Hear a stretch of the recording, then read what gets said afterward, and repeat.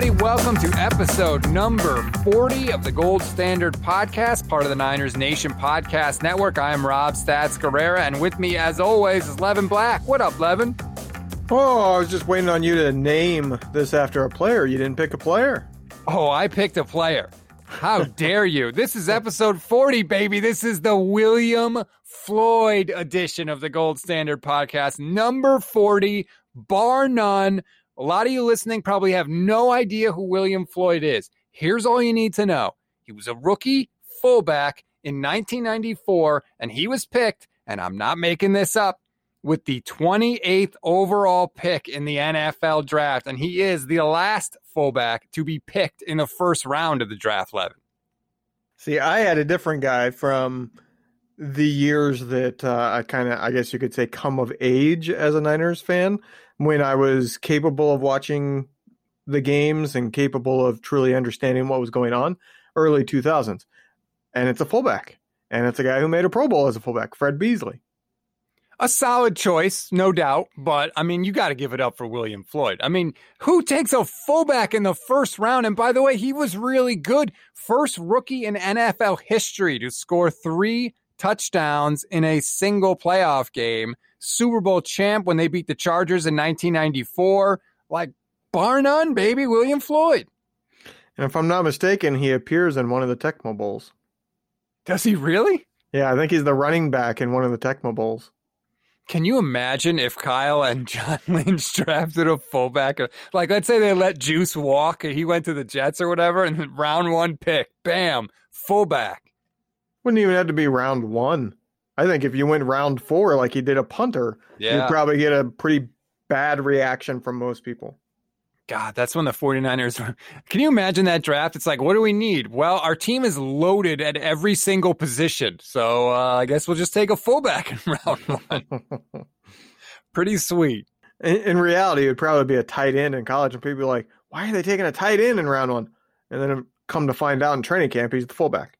Yeah, well, I'm sure that's the Falcons' plan for Kyle Pitts, right? They're going to take him at 4, make him a fullback, give him 2 passes a game, and work on his blocking. I thought they were going to move Julio to fullback now that he's not really needed in the passing game as much. Oh, God, I'm a little tired of the Julio stuff. At this point, like, let's let it happen or not, but let's just move on. There was a ton of stuff that came out this week to react to. There were press conferences. I mean, anybody that you'd want to hear from, except for Trey Lance, gave a press conference. Kyle Shanahan, Jimmy Garoppolo, George Kittle, they were everywhere. There was a ton of news, so we're going to go over that. We got some health updates on Nick Bosa and Dee Ford. It's May, so you know what that means. The 49ers have suffered their first major injury of the season, so we got to talk about Jeff Wilson now, who's now going to start the year on the physically unable to perform list. Plus, Levin, like seconds before we started recording, has demanded that I come up with a bold prediction to end the show, because apparently you have one, and now you've roped me into this, so I have to, on the fly, change the wheels of the moving car and come up with a bold prediction for the end of the show. Oh, boo-hoo. We didn't even get to do the show that I wanted to do. You said we can do it later, so deal with it. Yeah, so that we were going to do a superhero show because Barstool Sports put out a tweet about you can pick one superhero to protect you, and then all these other people will come to kill you, and Levin made the wrong choice, so we argued about that for like 3 hours one day. So we were going to do that, but not with all the news that came out. We want to get to the nuts and bolts here. By the way, before the end of the show, I don't know if you saw this, Levin, somebody made a 49ers prop bet that could win them thousands of dollars, and I think they would have been better off just flushing their money down the toilet. So I don't know if you saw that, but I want to run that past you before we go as well. Let's start with some of the news that came out from Kyle Shanahan's press conference. We'll start with him. He said a bunch of things. On Nick Bosa, he said he's in Florida and he's working out with his brother and his people down there, and basically they're just going to let him do his thing. And I thought that was fascinating because Nick Bosa has basically 1 year of experience and he's already getting the superstar treatment. I wouldn't say he has 1 year of experience. Technically, yeah, that's sort of true, but this is a football guy who grew up essentially an NFL player his entire life. Like, he is not a normal young NFL player. He is a seasoned vet who knows exactly what he's doing, I would argue, considering that family and how successful they've been. I just think it's interesting that, like, he's so good and he's so important to the team that Kyle was basically like, you do whatever the hell you have to do. Just come back to us healthy and come back ready to go. Because, like, everybody knows how important he is. And so they are just like, it's almost like as a fan when you watch the game and you don't want to change positions because the team's doing well. I feel like that's where Kyle Shanahan is now with Nick Bosa. Speaking of positions, maybe it was his social media presence that Kyle was just like, you know what, you stay over there and do you with your girlfriend and whatever you want to post. We'll be over here playing football. Hey, I hope it works, man. Whatever. Social media, like Kittle was talking about it in his press conference. He's like, I see the videos on social media. He looks good. Life is good. Apparently they live in the same apartment complex and Bosa's place is like right above Kittle's. Yeah, you think Kittle has ever had to like get the broom out and bang the ceiling? Like, shut the hell up there. I seriously did have that thought. Like, how old am I that I'm picturing George Kittle banging a broom against the ceiling? Maybe it just goes and knocks on the door and like, that would be an epic throwdown, those two.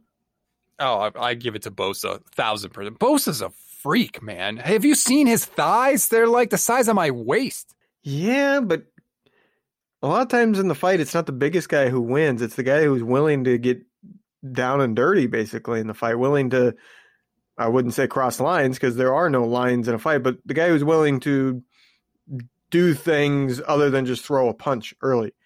Kittle strikes me as a guy that would probably do that. He's going to do whatever it takes to win. Bosa kind of, I guess you could say, grew up privileged. I don't know, man. I think Nick Bosa. If you're telling me I'm in a street fight, I'll take Nick Bosa and I'll feel pretty good about it. Yeah, I think that would be an interesting one. Bosa is certainly bigger, but like I said, big guy doesn't always win. All right, that sounds like a July podcast episode. Power rankings of 49ers you'd want on your side in a street fight. We have to write that down. We're doing that later. I mean, how much do you factor in their personality? Because that's what I'm really getting at. Like, if you're just saying they know that it's a no-holds-bar, fight-for-your-life fight, well, that's different because then Bosa's going to do whatever it takes. I think it'd be interesting. I think there's, Javon Kinlaw would be a contender. All right, you're leading me down the road. Yeah. We are definitely doing that episode at some point.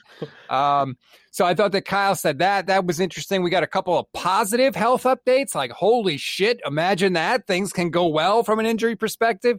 Jalen Hurd, the mythical Jalen Hurd, is going to be ready for training camp. That'll be very fun to see. And D Ford seems to be coming along. They were a little less definitive when it came to him.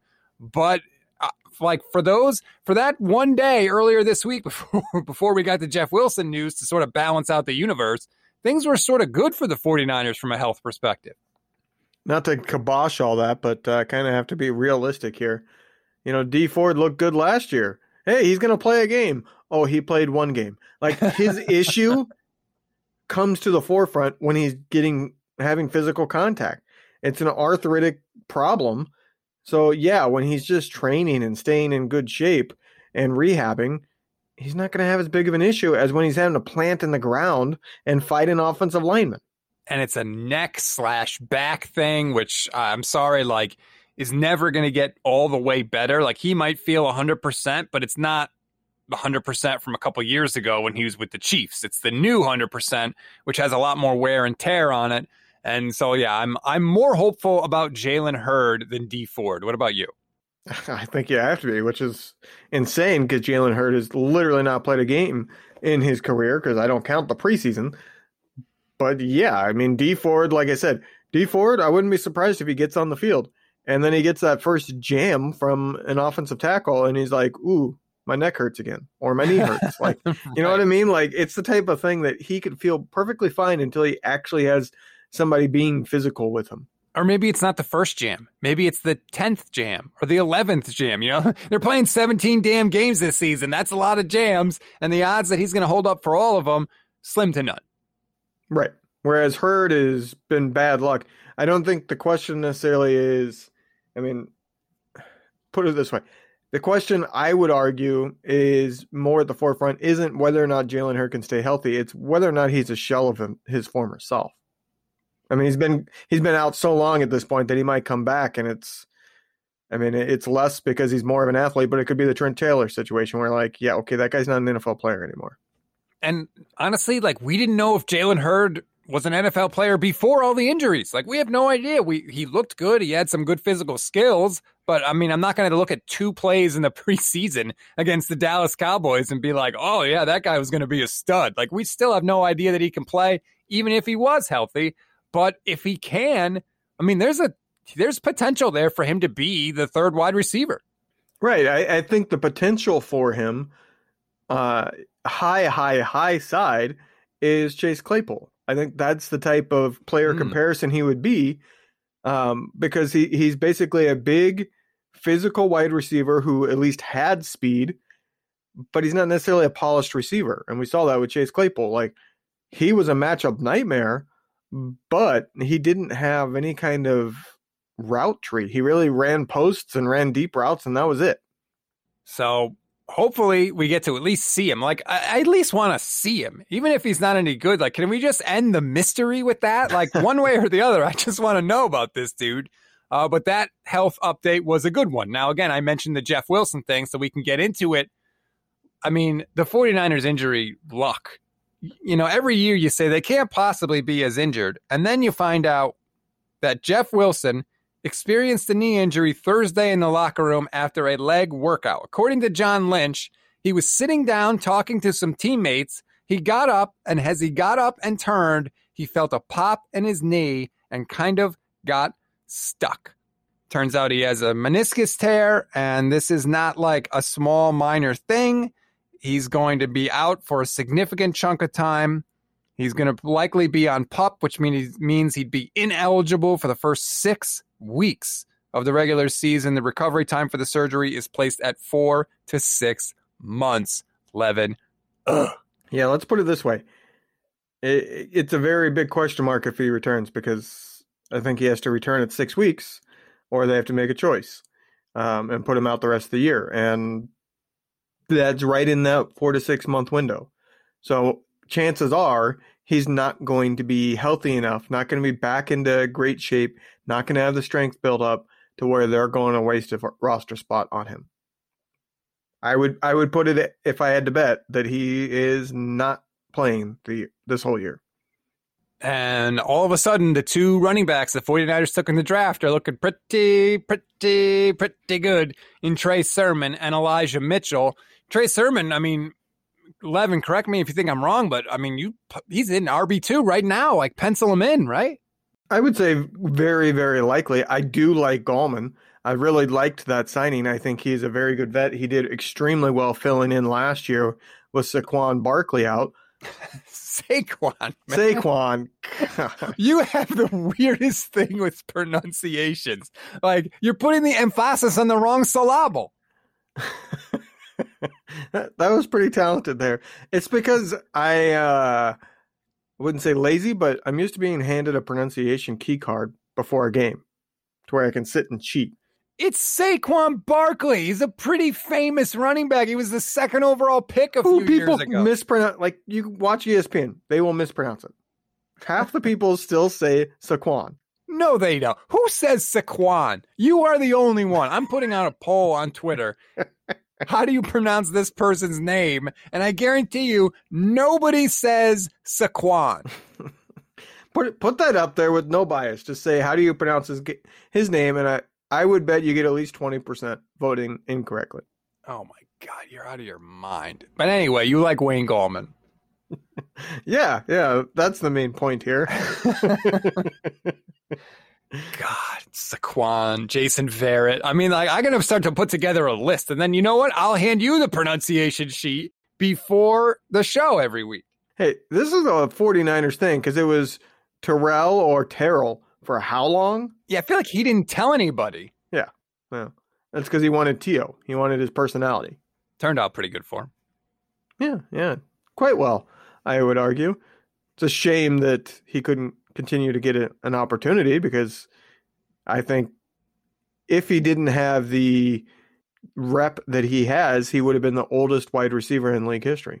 Yeah, he might have. Hell, he might still be playing. Let's be honest. The dude's a freak. He ran a 4.40. what was it, last year before the season, I think. I mean, what a monster. By the way, speaking of wide receivers, just going back to something Kyle Shanahan said, he threw this in, like this was at the end of one of his answers talking about wide receivers, but he said he's looking forward to Deebo and Aiyuk, and he named them specifically, taking the next step, taking a step forward was his exact quote. Kyle was not afraid, even after his good games, to criticize Brandon Aiyuk last year. He would flat out say, like, there are things he needs to get better at.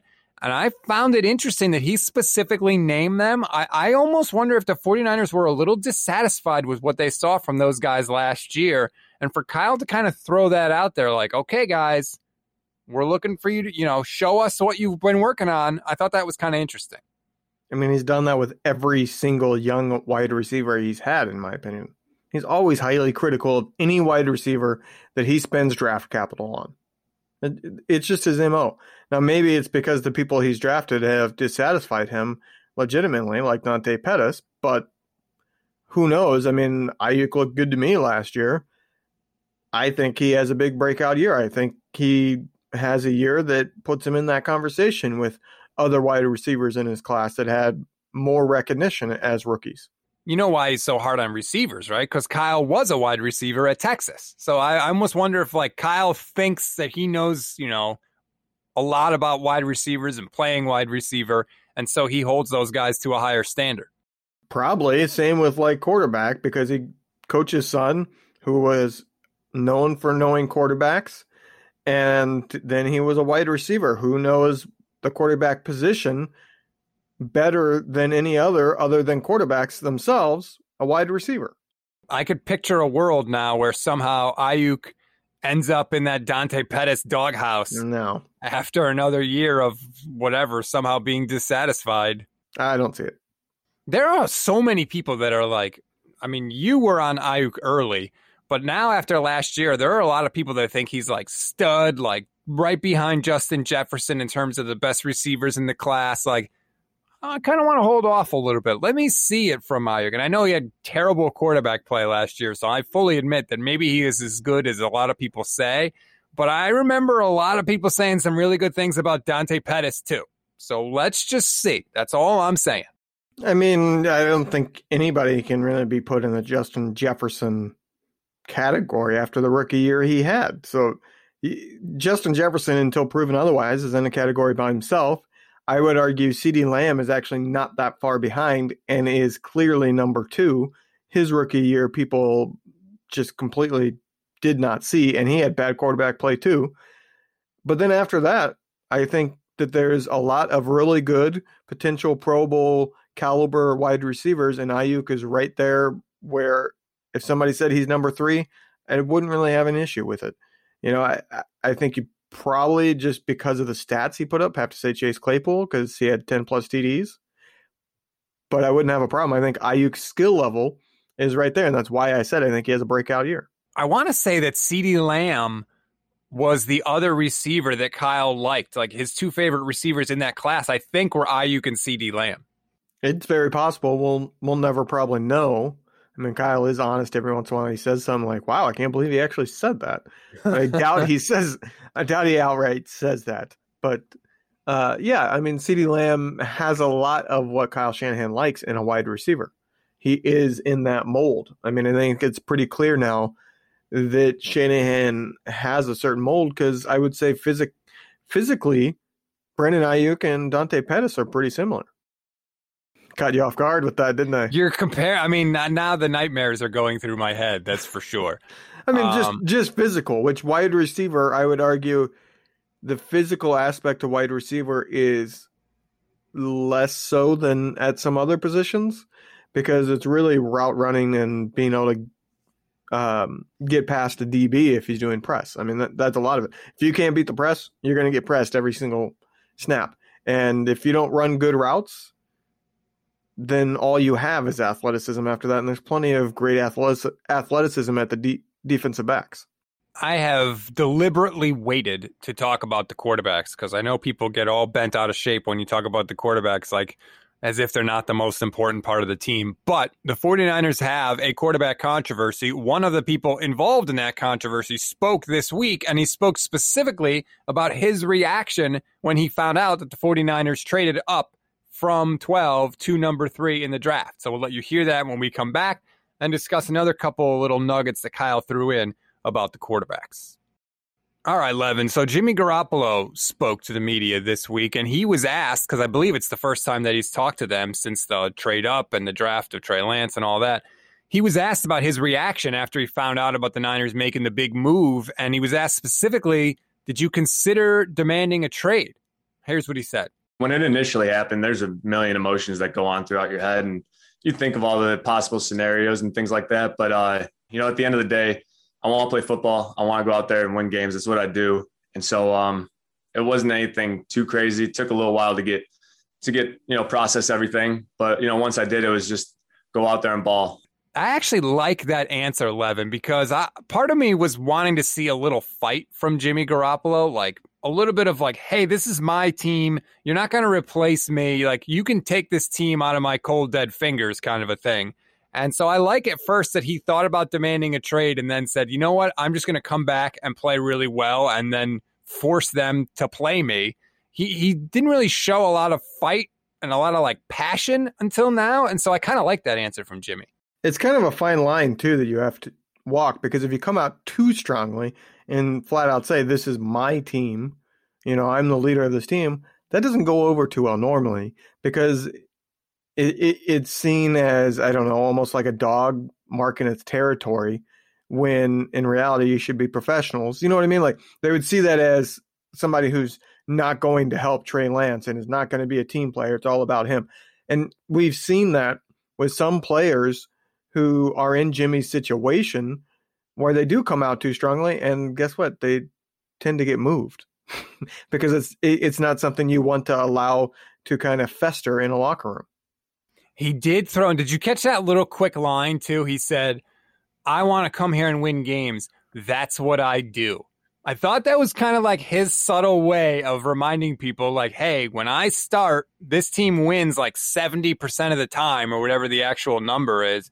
I like that he threw that in there. It's a little fight. It's some onions from Jimmy Garoppolo. And, maybe that's what maybe the drafting of Lance will have that sort of kick in the ass effect. Yeah, but why do you care? You've been on this train that moved Jimmy. Get rid of him. Why do you care?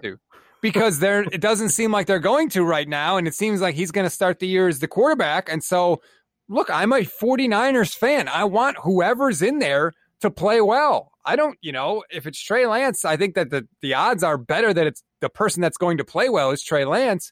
But if Jimmy starts, like, of course I'm rooting for him to do well. So there would be no disappointment there if, say, the Niners are doing well going into the bye week and Jimmy has played so well that there's no chance of Lance getting to play as a rookie.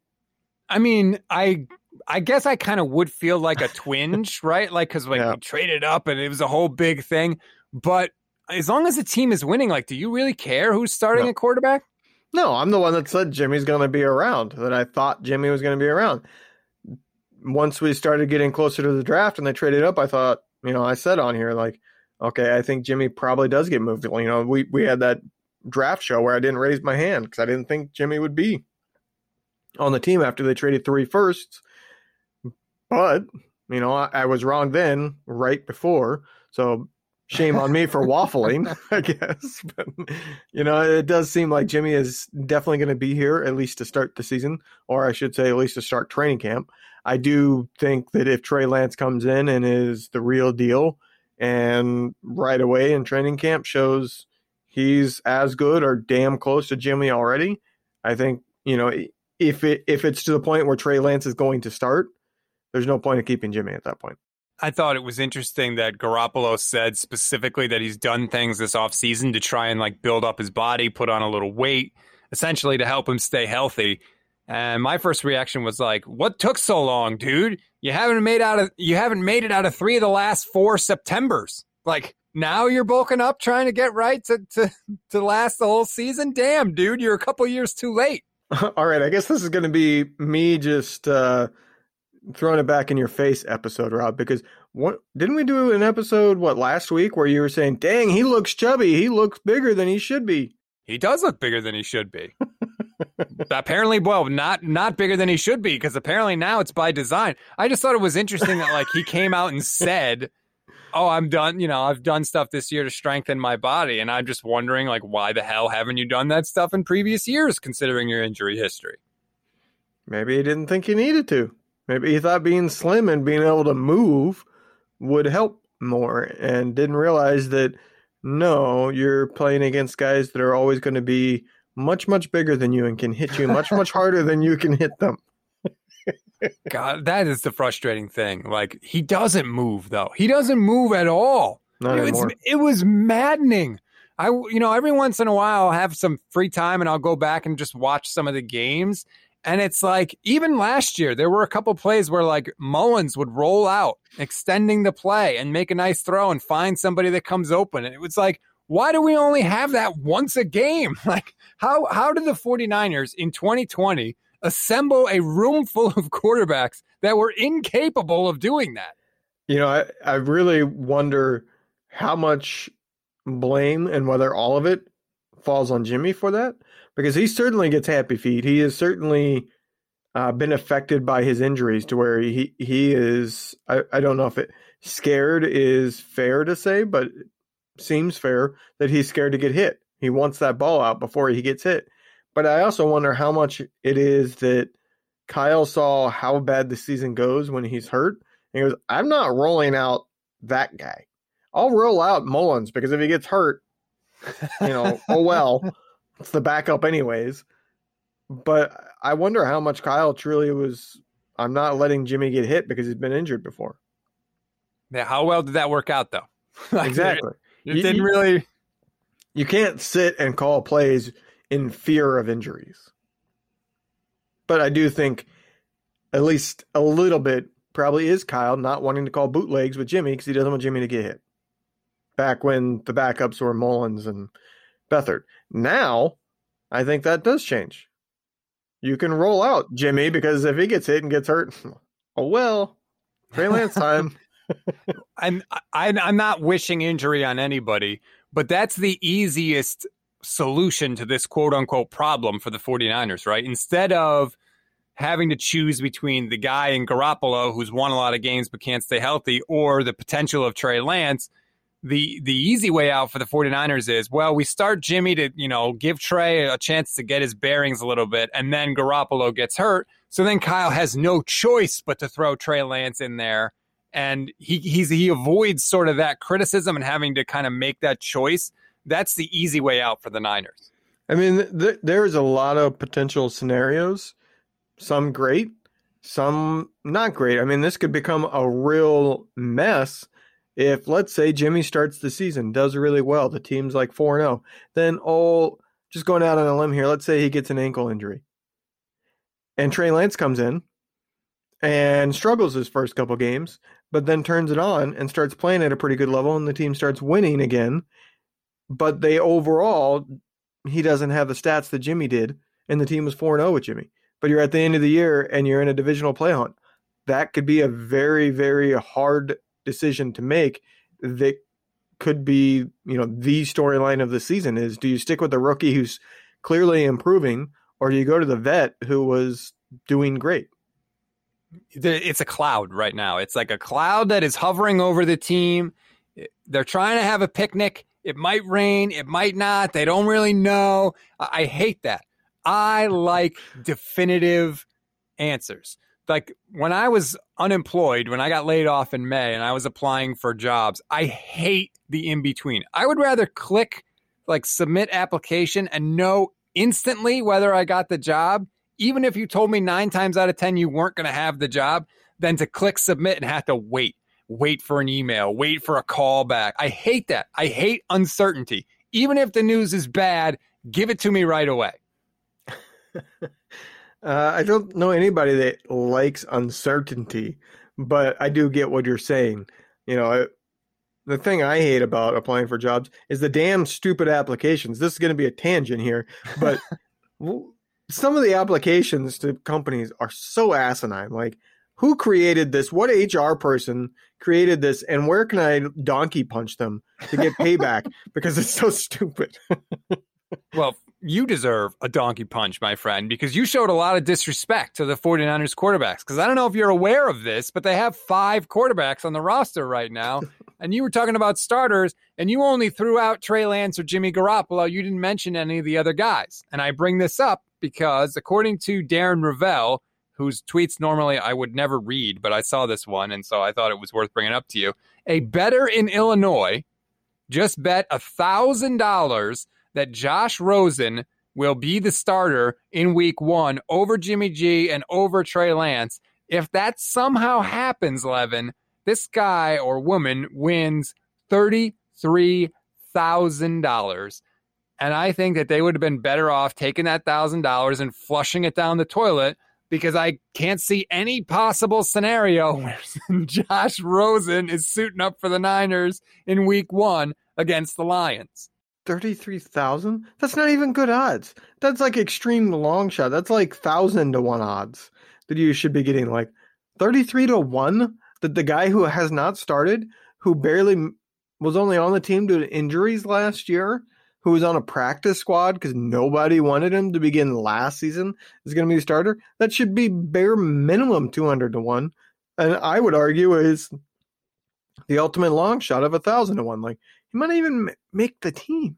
Right. I don't understand this bet. Like, what was going through? Are you like, was that Mrs. Rosen? I don't even know if he's married, but like, who else could have been this attached to Josh Rosen that they would take $1,000 and bet it? Like, I literally thought you were going to be saying something, in the close to $1 million range winning. And I was going to make a joke like, what's he going to do? Nancy Kerrigan training camp? But then you said 33,000. I was just like, what? Like, what hedge fund child bet this? What hedge fund kid who $1,000 means nothing to them decided, yeah, what the heck? And why? Like, there are so many other like long shot bets you could make in the NFL. Even I'm sure 49ers bets. This one just seems so random. I had to reread the tweet like 3 times before I saved it because I didn't believe it was true. Yeah, that's mind-boggling, and it's going to be even more mind-boggling come September when we're like, oh my God, it's happening. That son of a bitch just won $33,000. All I'll say is this, dude. If you've got $1,000 you want to throw away, please contact me. My email's in my Twitter bio, man. Hit me up. I will take it. I mean, like I said, there's so many better long shots with better odds. Like, if you want like just a true crazy long shot, fine, pick a crazy long shot, but not with 33 to 1 odds. That's just, like I said, it's mind-boggling. I can't even make sense of it. I'm just trying to put myself in the guy's shoe. He's like, I got $1,000. I want to bet something where I can win big money. Oh, here's something that's almost definitely not going to happen. I can win 33 to 1. All right. Like, what? Right. If you're going to bet a long shot, bet 50 to 1, 100 to 1, something like that. Like, really, if it's going to hit, like, you might as well make it really worth your while. And if you had $1,000 to just flush down the toilet, 33,000 as your winnings is probably really not that much money to you. Yeah. Like, you're better off doing like a 10-team parlay or something crazy. Oh, one other quarterback note that I wanted to mention before we left. John Lynch did an interview, and I'm not sure where. I don't know if it was on the radio or a podcast or what. But he, every once in a while, John Lynch, like, I don't know if he forgets where he is or he blacks out or something, but he gives you this like 30 to 40 seconds of raw, like uncut honesty. And he was talking about the 49ers and Trey Lance, and he said that on the plane ride back after the Justin Fields pro day, Kyle Shanahan is like scribbling away on the iPad. Like, he's doing all this work. He's like grinding. And John Lynch is like, what are you doing? And Kyle Shanahan goes, here, look at this. And Lynch looks at it, and it's all new plays that he's designed specifically for Trey Lance. So literally after the Justin Fields pro day, on the plane ride home, after Fields crushed it at the pro day, by the way, had an amazing pro day, like, Kyle was so into Lance that he was already like diagramming and scheming up plays. And yet there's very well-known blue checkmark national media people that would still claim that it was Mac Jones the whole way until right at the end. Sorry, I had to go there. Oh, I'm fine with. Look, anytime you want to rub people's noses in it, I'm not above that. I think that's been made clear by now. Like, what's been made clear is Kyle texted or called Lynch in January about Trey Lance and said, watch this kid's film. I want him. They then worked to try to trade up pretty much from the next morning when Lynch went, oh my God, this kid is it. And then you have literally, I mean, let's call it what it is. Lynch is admitting that the Justin Fields second pro day was a smokescreen. If Kyle is making plays for Trey Lance, which by the way would have been before Trey Lance's second pro day, it means his mind was made up. But like when you hear that, how can you listen to that and then think, yeah, they're going to go with Jimmy for the whole year? Like, if Kyle was so excited that he was scribbling up plays on an iPad on the plane ride home from Justin Fields' pro day, you really think he's going to keep that guy on the bench for the entire year or even in week one? Like, I don't know. When I hear that, it makes me think that he wants to start Trey Lance and he's looking for any reason to start Trey Lance. No, I think he certainly wants to start Trey Lance. It all just depends. Like, Trey Lance, from early reports, is truly a savant when it comes to the mental aspect of quarterbacking, which I've said time and again is, to me, the number one factor in how good you are as a quarterback. Because plenty of quarterbacks who aren't that great of an arm or below average arms ended up being phenomenal Hall of Fame quarterbacks because of their ability to process the game and understand the ins and outs and be able to, instead of see it and react, just be able to be almost like a sixth sense and be a split second ahead of the play because it just comes naturally. If he's that, he's going to start. If he's not, Kyle is going to try to set him up for success, which would probably be after the bye week. Or if he's just not it somehow, he's not started. And Kyle threw it out there basically in his press conference. He said, like, their plan right now, what they're doing is they're just throwing a crap ton at Trey Lance, like as much as they can, because they want to see when he comes back in a month or so for training camp, how much sticks. And, you know, there's a lot of talk like about the pre-draft process and how it's like one long job interview and everything you do is being evaluated. Well, he's in a different job interview now. He's at his company, but he's still in a job interview. And everything Trey Lance does from now up until the start of the season is going to go into that bucket when they have to decide who to start. So I think that they are throwing all this stuff at him, and they want to see when he comes back in training camp. I think that'll be a big measuring stick of how much, you know, where is this guy mentally? How much has he retained? How much did he get? Was he overwhelmed? And I think that'll go a long way into like determining how much of a head start Jimmy Garoppolo actually has in this quarterback race. You know what might be the best possible thing Trey Lance can do for himself between now and training camp? What's that? Rent out the apartment beneath George Kittle. So then does he bang on Kittle's ceiling to get him to tell Bosa to shut the hell up? No, he bangs on the ceiling and says, get down here, run plays with me. I'm sure Kittle probably would. I could picture them like in the living room moving the furniture out of the way to organize some sort of like walkthrough. I could just picture like Kittle inviting Jimmy over for drinks, and Jimmy opens the door and Trey Lance just sitting there on the couch like, hey, what's up, dude? What the hell is that son of a bitch doing here? Oh, God. All right. You threw out a request for questions. So before we go, I want to make sure we answer those because we always say if you ask us a question, we will answer it on the show. This one comes from @Tennessee Niner fan. A lot of talk about quarterbacks, wide receivers, cornerbacks, and both lines. Does anyone think we're not set as linebacker as we'd like? Warner is a beast, but Greenlaw and Al-Shaair are average at best. That's something that Leo Luna and Niner Nate brought up on earlier in the week on the Niner Nation podcast. They were talking about thinnest positions. Linebacker is kind of thin, Levin. Yeah, I mean, I think if Fred Warner misses any time, the Niners go from one of the better linebacking cores to one of the worst linebacking cores. Like, it all hinges on having what's probably the best linebacker in the entire league right now, because I do think Greenlaw is pretty average. Greenlaw is also somebody that I would argue shouldn't get a second contract unless he improves, which he certainly could because he's still young. But he's somebody that is only average because he's extremely athletic for the position. He's pretty good in coverage because he can mess up and still be there, unlike most linebackers. And in terms of run game, he's below average, but he makes up for it because of his speed to a certain degree. But if you connect the dots between the two, what he's bad at is recognition. And that's hard to get better at, really. Like kind of second, third year, you are what you are in terms of that, which means once his athleticism goes, he's going to go pretty quickly on a downward spiral, which is why I would argue he probably shouldn't get a second contract unless he improves. Plus, I mean, if you are not improving your recognition after a couple years in the league and Fred Warner on your team, like, it ain't never going to come, man. Fred Warner is, I mean, the dude is incredible. He's I've never seen a linebacker, I shouldn't say never, but like his coverage skills for a middle linebacker, that's insanity. He allowed, I think Kyle Posey mentioned it this week, he allowed basically like a 50% completion percentage in coverage. That is, you're not even allowed to touch the damn receivers, and he's a 50-50 guy. Like, that blew me away. Yeah, I mean, like I said, he's probably the best linebacker in the league.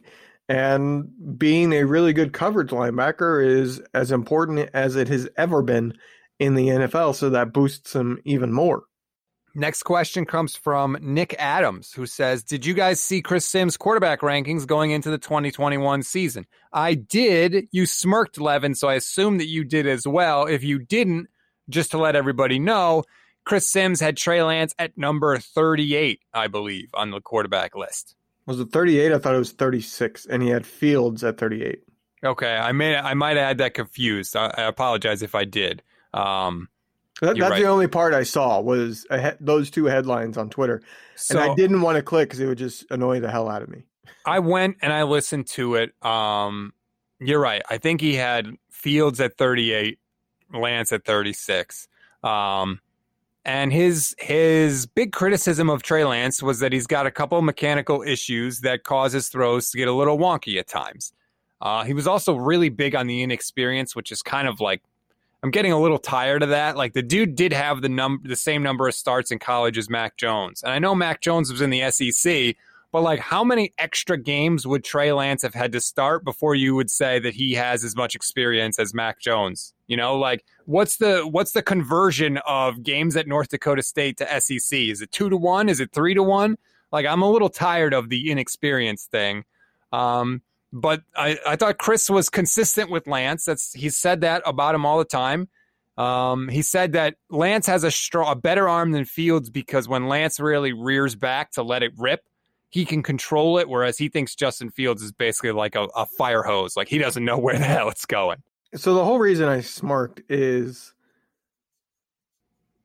it's pretty rare for a highly touted, drafted early quarterback as a rookie to be so bad he's backup quality. Do you know how bad the backups are in the NFL? Like, yes, I do. I'm keenly aware of that. Like, look at some of the worst starters in the NFL, and you go, there's no way those guys are that bad, because at the very least they have their athleticism to make some differences. You know what I mean? Like, Mitch Trubisky is considered a big bust. I would argue he was never the 36th best quarterback in the league. You know what I mean? Like, he's a bust, but he's somewhere in that 20 to 30 gulf of just not good enough to where you don't want to keep them around. Like, it just made me smirk because there's no way they're that bad. Their athleticism makes it impossible. Right. So if he's at 36, what you're saying is there are 4 backup quarterbacks that are better than he is. Yeah. That's why I didn't click, because I didn't want to see the backups. There has to be backups in front of them to be at 36.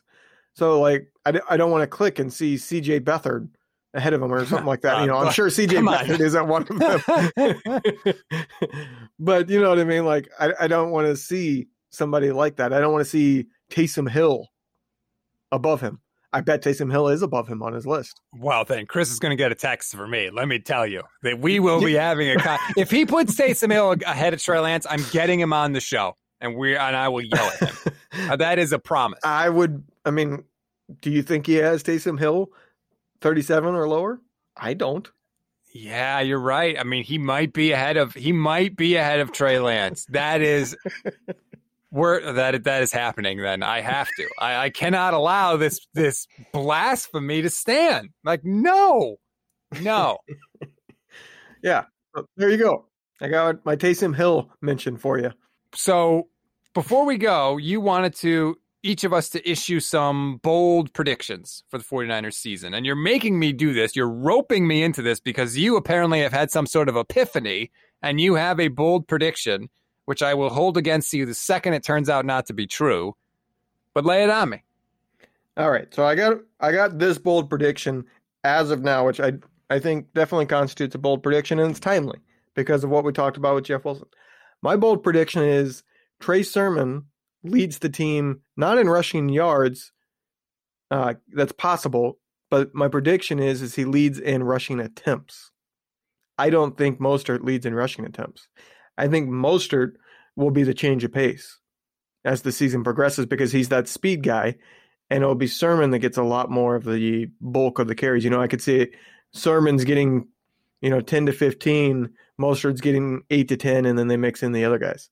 I don't think that's that bold. Like, I think that that's a really accurate prediction. Like, I think that especially with the Wilson injury, all roads lead to Trey Sermon at running back for the 49ers. You don't think it's bold to say that he gets more carries than Mostert? Mostert's always hurt, man. I mean, even if I think the point you're making is that even if Mostert stayed healthy, that Sermon would still get more touches. But I think that Mostert, hurt guys get hurt. That generally holds the form. I know Jason Verrett was a rare exception last year, but over the long haul, hurt guys get hurt. And I love Raheem Mostert. He's amazing when he's on the field, but he's always banged up. There's a reason the 49ers spent 2 draft picks on running backs. I think all roads lead to Trey Sermon. I wouldn't be stunned if he led in attempts and yardage and touchdowns, to be honest with you, rushing touchdowns. Okay. So before you get to yours, I do have another bold one that I was saving for later because this is super early, but I'm willing to go out on this limb. I think Aiyuk has the most receiving yards of anybody since Bolden, which means he has more receiving yards than Michael Crabtree ever had for the 49ers, which would be 1,105. So this year, you're saying single season? Yes, correct. That is a lot of faith in Aiyuk, man. And you've been on the Aiyuk train since the second he was drafted.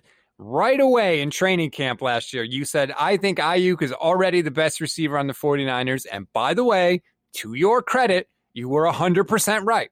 So I'm going to give you credit on that one. And you have not jumped off the ship. No. And with my track record lately, eventually this is going to blow up my face. But with my track record lately, that means you should be drafting Brandon Aiyuk in fantasy. Because I have been on it to pat my own shoulder. But like I said, eventually it's going to blow up in my face and I'm going to be dead wrong on a number of things in a row. But until that happens, listen to me. All right. How's this for I'm skipping over that last part. How's this for a bold prediction? The person who leads the 49ers in rushing touchdowns will be Trey Lance. That's certainly a bold prediction. I could see it, but I also don't.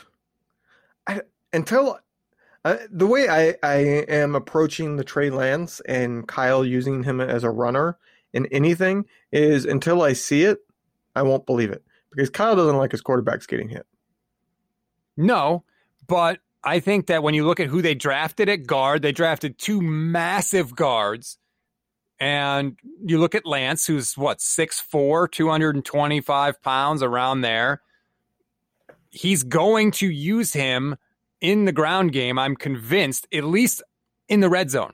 I'm convinced of that. But also, it's hard in the red zone, especially for this offense. There's not as much room. You have to make throws into much tighter windows in the red zone. Trey Lance does not strike me as a guy who's willing to jam the ball into tight spots. He protects the football. So I think even though Kyle may not design specific plays for him in the red zone as much as you might think, I think that if Lance drops back, a lot of times he's going to be like, oh, crap, I don't see anything. Screw it. I'm just taking off. And I think he'll scramble for touchdowns because that's always his get out of jail free card is if the shit hits the fan, just run, dude. And in the red zone especially, I think Lance is going to end up leading the 49ers in rushing touchdowns. It's certainly possible that they use him in the Cam Newton role. That would make a lot of sense. I think it would probably be highly effective. It's just like I said, until I see Kyle literally calling a play that's going to get his quarterback hit, I'm not going to believe he's going to do it with any kind of regularity. Did you know that the 49ers did not have the quarterback sneak in the playbook until Jimmy Garoppolo got to the team? I did not know it wasn't in the playbook. It is something that should be called more often because Jimmy Garoppolo learned from the best. Tom Brady is probably the best QB sneaker of all time, which is an odd thing to say, but he's done it so many times that it's actually worth calling him that. You know what I mean? Like, it's not really done enough with other quarterbacks to really say it, but Tom Brady will get 1 to 2 yards every freaking time he QB sneaks. And Jimmy Garoppolo, when the few times he's done it, looks just like Tom Brady doing it. Yeah, he so basically the story I heard was that it wasn't in the playbook, and it was one of the games that Jimmy Garoppolo started, one of the 5 games he started at the end of the year in 2017, and the ball was at like the 1 yard line, and the defense was kind of disorganized. So Jimmy just literally called everybody back to the line of scrimmage and snapped the ball and just kept it himself and ran it in. And somebody asked him about it, and he was like, "Yeah, no, that quarterback sneak is not even in our playbook. I just did it on my own." And now, obviously, they do it with him quite often, and they're usually successful with it. I just thought that was amazing that, like, you talk about Kyle not wanting to get his quarterbacks hit. He didn't even have that play. It wasn't allowed, basically, until Jimmy just did it anyway. Can we get that Jimmy back? Like, right. That's the nothing to lose Jimmy. That was the Jimmy that said, I'm fighting for a job here. Can we see that again this year, Jimmy? Because if we see that again, that's when Jimmy was at his best, when he just let it go. He didn't sit and get caught up in, and part of this I do think is on Kyle. He didn't get caught up on being perfect. Kyle, I think, is a little too hard on his quarterback at times to where he gets in their heads. When I heard that, I remember thinking, like, we might have something here with this Garoppolo guy. Like, little things like that where he basically was like, screw this, the ball's on the 1 yard line, I'm taking control here, and just, you know, rising above the coaching instead of handing it off or anything like that. Like, there were a lot of little things like that I heard about Jimmy early on in his tenure with the 49ers that I really, like, bought in. I really thought, like, we finally found our guy. Now, ultimately, it hasn't worked out like that, but I always did appreciate that story. Yeah, way to end on a downer note, because I think all of us bought in on Jimmy. And I think that's part of the reason why so many people are still so attached to him, right? Because we bought in, we bit the hook. It's still stuck into a lot of people's cheeks, basically. And we don't want to give it up and let it go. And we'll find out, you know, maybe this year with Trey Lance there, Jimmy's like, screw it, I don't have anything to lose anyway. And we start to see him play more like that. Maybe that happens. But that was a guy that I was really hopeful for at the time, and it did not come to fruition. Sad tear. One more note before we go. Chris Sims had Justin Fields ahead of Trey Lance in his draft rankings, yet he has them reversed in his preseason rankings. Just pointing that out. Okay. Maybe he factored in team fit. Like, that's a legitimate reason, I think. Yes and no. Like, Justin Fields is going to be the starter. Yeah, but Matt Nagy's going to be his coach. I don't think Matt Nagy's that bad offensively. I do. He's not Adam Gase. He made a Pro Bowler out of Trubisky. He's not Adam Gase. That's the lowest bar ever. Dude, I'm not Adam Gase. I mean, shit. He's not Adam Gase. What a compliment. I mean, he at least knows where to look at the camera. Oh, God. The fact that was never explained, like, how is that not the first question in the next press conference? How is that not the first question after he did it? Hey, Adam, what drugs are you on right now? Like, what are you doing? There's no explanation. Well, I don't want to say the guy was on drugs. We don't have any evidence to back that up. But something was up. Maybe he was just super nervous. I don't know. But I never saw him do that in any other press conference. But it was just never explained. It was just like, yeah, remember that really weird Adam Gase thing? Yeah, that's what I'm getting at. Like, he could have had a prescription for, like, anti-anxiety pills. I mean, it's his first press conference to the New York media. He might have taken something that he hadn't taken before, had a prescription for it, and it caused loopy eyes. Or googly eyes, or whatever you want to call it. Loopy eyes. Yes, I believe that's the clinical definition for what Adam Gase was suffering from in his first press conference for the Jets. Man, we got to some weird places today. We got Adam Gase. We got you donkey punching people. It was a weird show. Don't forget Taysom Hill. Oh, good. Oh, I've forgotten him already. Believe me. That's going to do it for this edition of the Gold Standard Podcast. Again, we remind you, please subscribe, rate, review to the Niners Nation podcast feed. You'll get this show. You'll get all the great shows we do. We are going to do the superhero episode, I promise. We are going to do, apparently, the street fight episode. Now we have to power rank the 49ers in terms of street fighting ability. So it's going to be a fun summer here, the Gold Standard Podcast. Thanks for listening, and we'll talk to you next week.